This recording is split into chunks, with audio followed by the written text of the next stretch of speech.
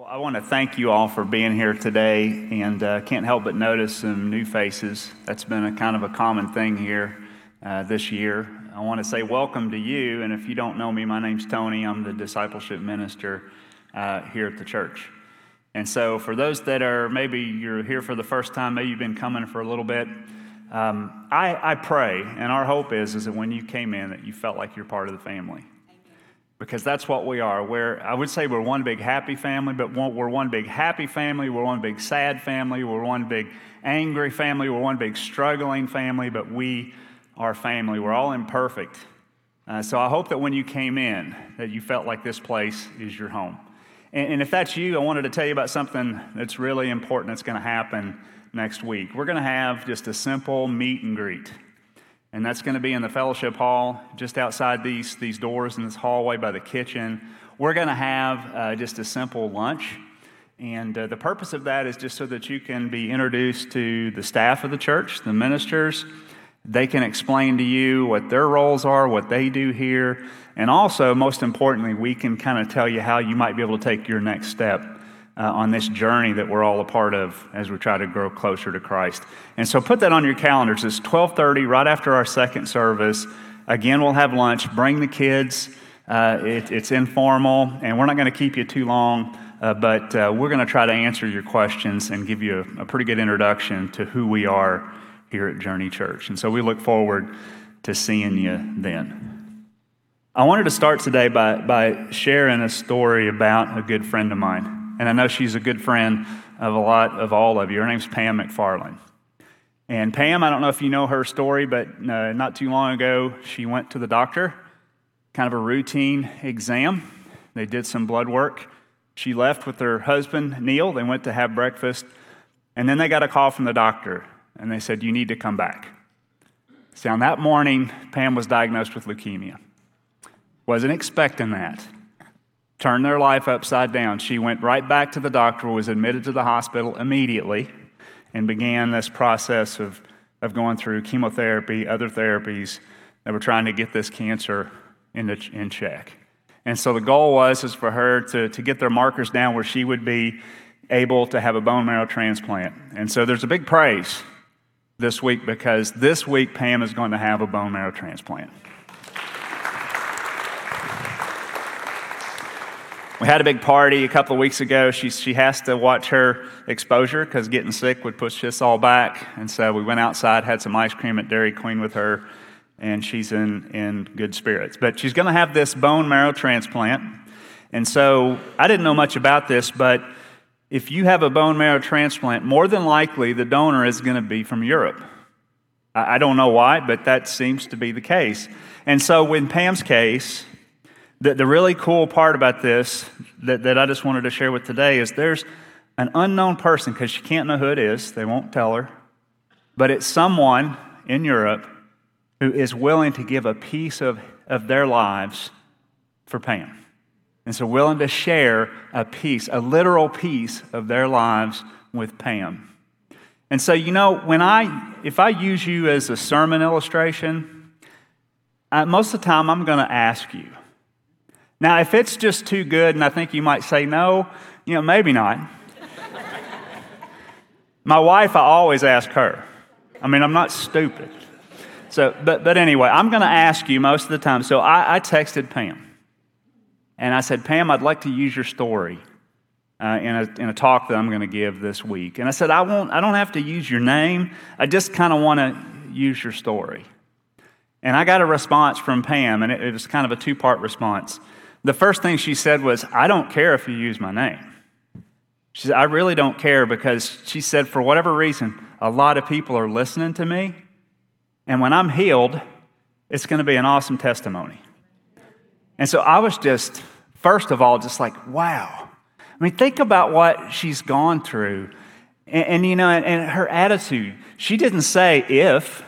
She said, when I'm healed, I'm going to have a good testimony.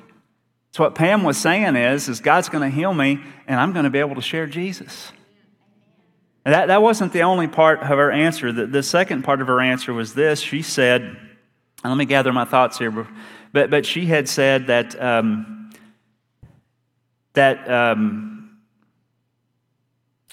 that she was going to be able to share not just Jesus, but share her life. She was going to have a good testimony, but she was also going to be able to share Jesus because she said, as long as I have this disease, if I have this disease, since I have it, I might as well glorify God with it. And so she's going to share Jesus. She's going to share her story. And I tell you what, this went way beyond anything that I was thinking about. Her response just really humbled me. And I pray that if I was in that situation, that I would have that same kind of attitude. And so May the 4th be with Pam on May the 4th. She's having her bone marrow transplant. I know she probably can't be here today. Pam, if you're watching, we love you. We're praying for you and we're pulling for you. So I want to recap this series that we've had called Sharing. Randy started out this whole thing by saying that we need to share Jesus. And he kind of explained, and it's really truthful, we think it's too difficult sometimes. We think we have to be a theologian. We think that we have to know everything. We're scared to death that someone might mock us. We're afraid someone might get mad at us, and we can't come up with the right answer. But it's really as simple as using the very same challenge that Jesus gave his disciples, the first followers that dared to walk in his footsteps, when he just said, come and see. That's it. Just check it out. Don't take my word for it. Just come and see. It's not hard. It is not difficult to share Jesus. That's all we have to do. Again, we don't have to have all the answers. We just have to be willing to just give that simple challenge. And then the second sermon that Randy preached, he talked about sharing our story. Sharing our story, because all of us who call ourselves Christians, we have a salvation story. And as simple as it might be, as boring as you might think it is, it's a miraculous story. It's where you were dead in sin. You had no hope. There was only blackness in your future. But when you accepted Christ, something new happened. You're a new birth. We have the hope of eternity through the resurrection of Jesus Christ. That's powerful. Last week we got to see James Keogh's story on the video. I've heard that story before. And James came up to me after we had 17 baptisms at Easter, and we were all psyched about it, and he was concerned. He said, this can't be the end. This is just the beginning. He said, it took a lot of people walking alongside me to help me get on my path that leads to Christ. And so there's a common thread in James' story. And it's the same thread you're going to find in everybody's salvation story. And if you haven't guessed what that is, it's other people. All of us who tell our story, I've never heard someone who said it just came to me on my own and I just developed on my own will through all of this. It never happens that way. We need other people in our lives. And so we need to share Jesus. We need to share our story. But today I want to talk about the fact that we need to start to learn how to share our lives with other people. That's the culmination of all those challenges. And see, when we start sharing our lives with other people, we start to respond to that high-level challenge that Jesus gave his followers a couple of years into his ministry when he said, now follow me, and I'll make you fishers of people. We fish for people by dedicating our lives to doing that. So that's what I want to talk about. I think Paul said it best to the church at Thessalonica when he said, we cared so much for you that we were pleased to share with you not only the gospel of God, but our very lives, because you had come to be so dear to us. Paul was saying he shared his life with those people at Thessalonica. You know, when I was in a previous business, gosh, it's 10 years ago. That's amazing. I've been in ministry for 10 years. I used to be in the design and construction industry, and I used to manage some pretty big projects in later years. You know, one project I remember was like $250 million in construction, and so, but you know, I didn't manage money, I didn't manage buildings, I didn't manage processes. I managed people. And so when I had first started, when I was young, I remember when I got hired, I thought, I don't know what I'm doing. And they're going to figure that out, in no time at all, and they're going to fire me. And so I thought, I've got to learn something, and I've got to learn it fast. And so I felt like I needed a mentor. I needed to find somebody that I knew what they were doing, and I needed to kind of crawl under their wing and watch and learn. And so I picked a mentor. The first mentor, he knew a little about a lot of stuff. Let's put it that way. He seemed like he had the head knowledge, and so I thought I need to use him as a mentor. So his advice to me right off the bat was don't get personally involved with your clients. Don't get personally involved, especially with the people that you work with. You've got to be the professional. You've got to know more than everybody else, and you can never make a mistake. That was his advice to me. You know, I remember my football coach had a saying. He said, everybody likes to see the big man fall. And man, I saw him live that out every day. I saw him getting his hat handed to him by people. And see, what I realized, what happened, what I realized is without that personal relationship, you're in trouble. You need to understand. So I figured out I need a new mentor. I don't want to live like him. And so what I found out is you need to have a personal relationship with the people that you work with. And so when I was leading other people, I tried to teach them. You need to have a close relationship with the people that you work with. And I had a guy tell me, well, I'm not going to be a phony just for business. And I said, well, then don't be. I love meeting new people. I love telling people about my kid and my family. I love hearing about their stories. I've got friends still, years later. I've got friends all across the state. I've got friends in other states. Because what I realized was that when the problems, and you know, Malcolm in here, he's in the construction industry. He'll tell you, construction is fraught with peril. There's always problems. And so when those problems come about, it is better that on the other side of that desk, there's a friend. There's a friend who's going to offer me grace instead of jumping across the desk and trying to choke me. And so that's a side effect. A side effect of those relationships is that we offer grace to one another. And so relationships are key and critical. See, when he was being the Mr. Professional, the perfectionist, they didn't see him as being perfect because nobody's perfect. Because if you take his tact, you have to be, and you can't. And so what they saw was this arrogant guy who seemed to think he knows everything. And so when those problems came up, there was no relationship that basically would encourage them to offer any kind of grace. It was always different than that. And so be genuine. And building relationships, folks, is not just good business. It's what God calls us to do. It's what God commands us to do. You know, in our vision statement, we talk about the greatest commandment where Jesus said, love the Lord your God with all of your heart, with all of your soul, and with all of your mind. And then he said, love your neighbor as you love yourself. And the interesting thing that Jesus said at the end of those verses is that he said, everything else, all of the laws, all of the commandments, everything in the Bible depends on this. It depends on loving God and loving people. If by some miracle you can keep the 10 commandments perfectly, if you don't love God, love people, it's all for naught. It depends and rests on loving God and loving people, the two sides of that same coin. You know, I love my wife. I was attracted to her when we first met. Love came when I got to know her, when we started living our lives together closer. So it takes an effort to build those relationships. To love one another, we have to be willing to share our lives with other people. So whenever I'm trying to help people navigate something like this, it's always good to ask a few questions. You know, the who, what, when, and how is a good thing to do, is to kind of explore that. And so who do we share our lives with? And I think there's two places in the Bible that we can find that. One is the Great Commission.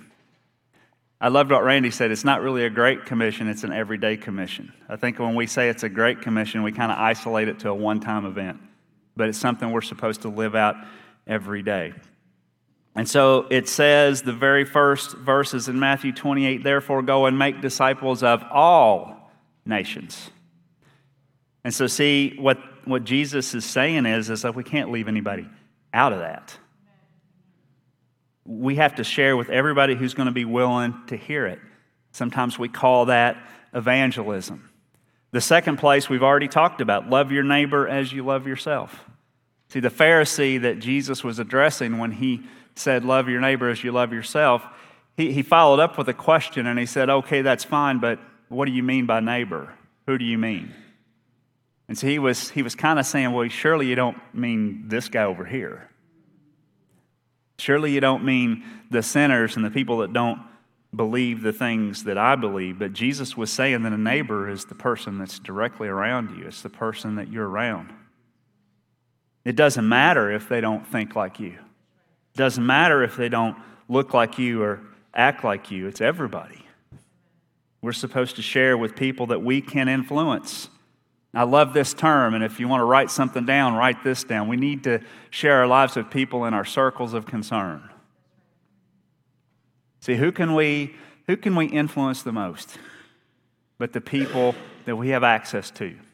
And think about it, if everybody did that, we'd have it all covered, right? And so we need to be concerned about the people in our circles of concern. That can be your kids. Those are your first disciples. It can be your spouse, another family member, a friend, a coworker, and so on. People in your circles of concern. So what do we share when we share our lives with the people in our circles of concern? Just like this guy in Europe is sharing a piece of himself with Pam, we need to share pieces of ourselves with other people. That can manifest itself in physical ways, in spiritual ways, in emotional ways, but we need to share our lives with other people. Your story about how Christ changed your future is an important thing that you need to share with those people. And you know, when you're sharing with the folks in your circles of concern, it's going to cost something. It's going to cost something. It may cost some capital. It may cost some money. You may identify a need in someone's life, and what a perfect way to build a relationship, to build this friendship and trust, is by helping someone with a need that they have. That's a good way. And it's going to take time. We can talk about money. Money is a resource that renews. Time doesn't. You know, I was reading something the other day. We got 24 hours in the day. And you know, and if you have a healthy sleep habit, you know, knock off 8 hours. That's 16 hours left in the day. Most of us work. Knock off another 8 or 10. By the time you take care of all the necessities of life, all the things that you have to do, like eating and all that other good stuff, it's just this really tiny bit of time that's left in your day. It's not a finite resource. We just have a little bit of time, and we need to use it wisely. You know, I can look at my watch, and you know, time is not like weight. I can take off weight, and it tends to come back. But when this minute clicks off of my watch, it's gone. It's gone for good. And so time is the most valuable resource that we can have. I think it's like what Will Rogers said about real estate. He said it's a good investment because they're not making any more of it. And time is the same way. You know, I use that term. I don't know how many people in here know who Will Rogers is. I used the term Reader's Digest version, and back in the green when we were getting ready, and people are like, what's Reader's Digest? And so I need to come up with some more fresh analogies. So when do we share our lives? You know, around a table, maybe. That's a wonderful time to do it. We all have to eat, right? And so what I find, if I'm going to invest time in other people, I work during the day. Most people that I deal with do the same, but they got to eat breakfast, they got to eat lunch, sometimes dinner. And so sometimes I find that sharing around the meal works for me. You may find something that works better for you. Depending on people's schedule, I like to meet weekly if I can. Sometimes it has to be bi-weekly, sometimes monthly maybe. But you know, if you can spend, I did the numbers on this, if you spend an hour a week with somebody, it's equivalent to spending like a full work week in a year. Doesn't sound like a lot of time, but it's knowing how much time that we have, it's substantial. Any amount of time that you can spend with someone is substantial. But find a schedule that works for you. But I encourage you, try to meet with the people on a regular basis that you have a concern with, that are in your circles of concern. How do you do that? How do you share your lives? I'm finding too, I'm learning this later in life, is that sometimes you have common interest with people. You know, I've got a couple of hobbies. My wife says I've got too many hobbies, but I don't get to spend a whole lot of time. I like to shoot guns. Yeah, I do. I like to fly model airplanes. I like to build those. And a lot of those things I thought, in ministry, I got to set that aside. I can't, do that. But what I'm learning more and more is those are tools that you can use to spend your life with other people. If you have a common interest, you can share that interest. I have a best friend. It seems like our interest, if one of us gets interested in something, the other one has to. But I really have come to believe that it gives us a chance to spend some time. He lives on another corner of the state. But I realized that because of our shared interest, we both came to know the Lord about the same time. And we share, now we just get to meet a couple of times a year, but we share in our faith, we share in our values and all of that. I don't think that's an accident. I think it's because of those common interests that we share. Again, I said identifying a need. Maybe you can share your spiritual habits with people. Maybe you can share with someone how you pray. Maybe you can share how you practice obedience. You can share your strategy about reading the Bible. You can share in the ways that you worship. By doing that, you're going to be building relationships with someone. And I know, when I was writing this, I was thinking, gosh, I don't have all that down. I don't have all that mastered. That's another beautiful thing about spending your life with other people. You grow too. You grow too. It's just as much a benefit for you. You're not just being benevolent to them, you're both growing together. And that's biblical. The Bible says that we're supposed to spur each other along. We're supposed to encourage one another. And if we're not sharing our lives, that's hard to do. And sometimes it's easy to overlook the obvious. A couple of years ago, I had the opportunity to start sharing in the life of a young man. He came to a group of men here at the church, and he was seeking, for lack of a better term, he was seeking redemption. And so I got to learn how to spend some time to help him navigate his path. And so I had a quick chat this week with my friend Daniel. We did a video. I want to share it with you right now. Well, hey folks, I've got my good friend Daniel here with me today. I've asked him to come and share a little bit about his story.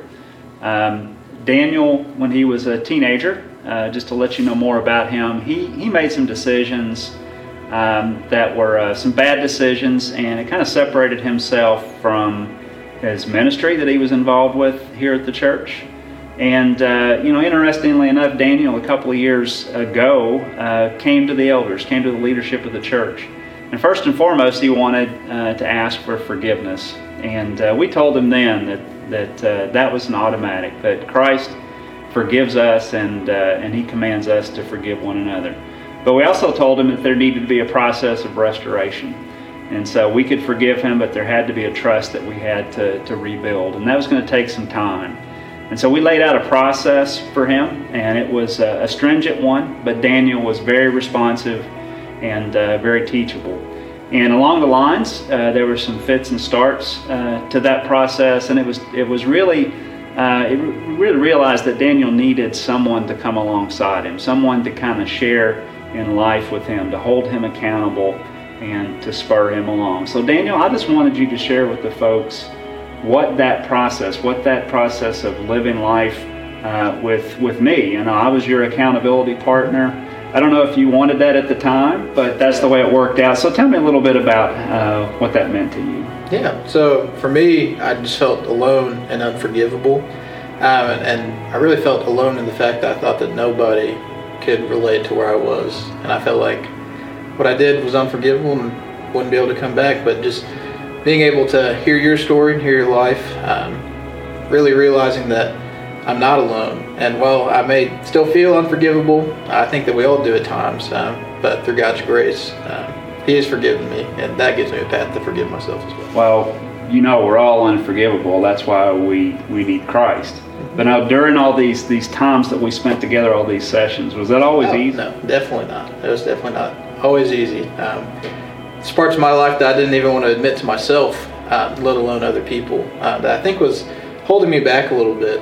So just being able to talk about it with you really helped out. The Bible says that if we confess our sins to one another, we will be healed. And I really saw that promise come true in my life. That's cool, man. I know from that process, I told you it was about building trust. And so if we fast forward like 3 years from the beginning of this, you're greatly involved with CR, with Celebrate Recovery. And we consider you the ministry leader there. Tell me a little bit about the time that we spent together and how that's prepared you to do the same with other folks. At the beginning, I really felt like I just wasn't able to share my story, just because like I said, I felt alone and unforgivable. But just like in CR, we say that we all have hurts, habits, and hang-ups, and so because of that, we can relate to each other.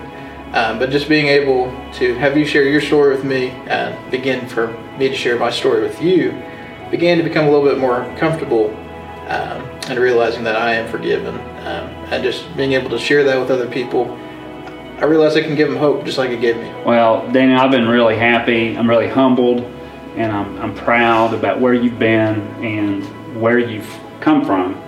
And I know that probably there was a point in your life where you felt like ministry wasn't going to be an option. And I'm really just amazed at what God has done in your life, and I really look forward to see how He's going to continue to do that. Thanks a bunch for sharing with us. Man, I love you. Thanks for having me. Appreciate you, brother.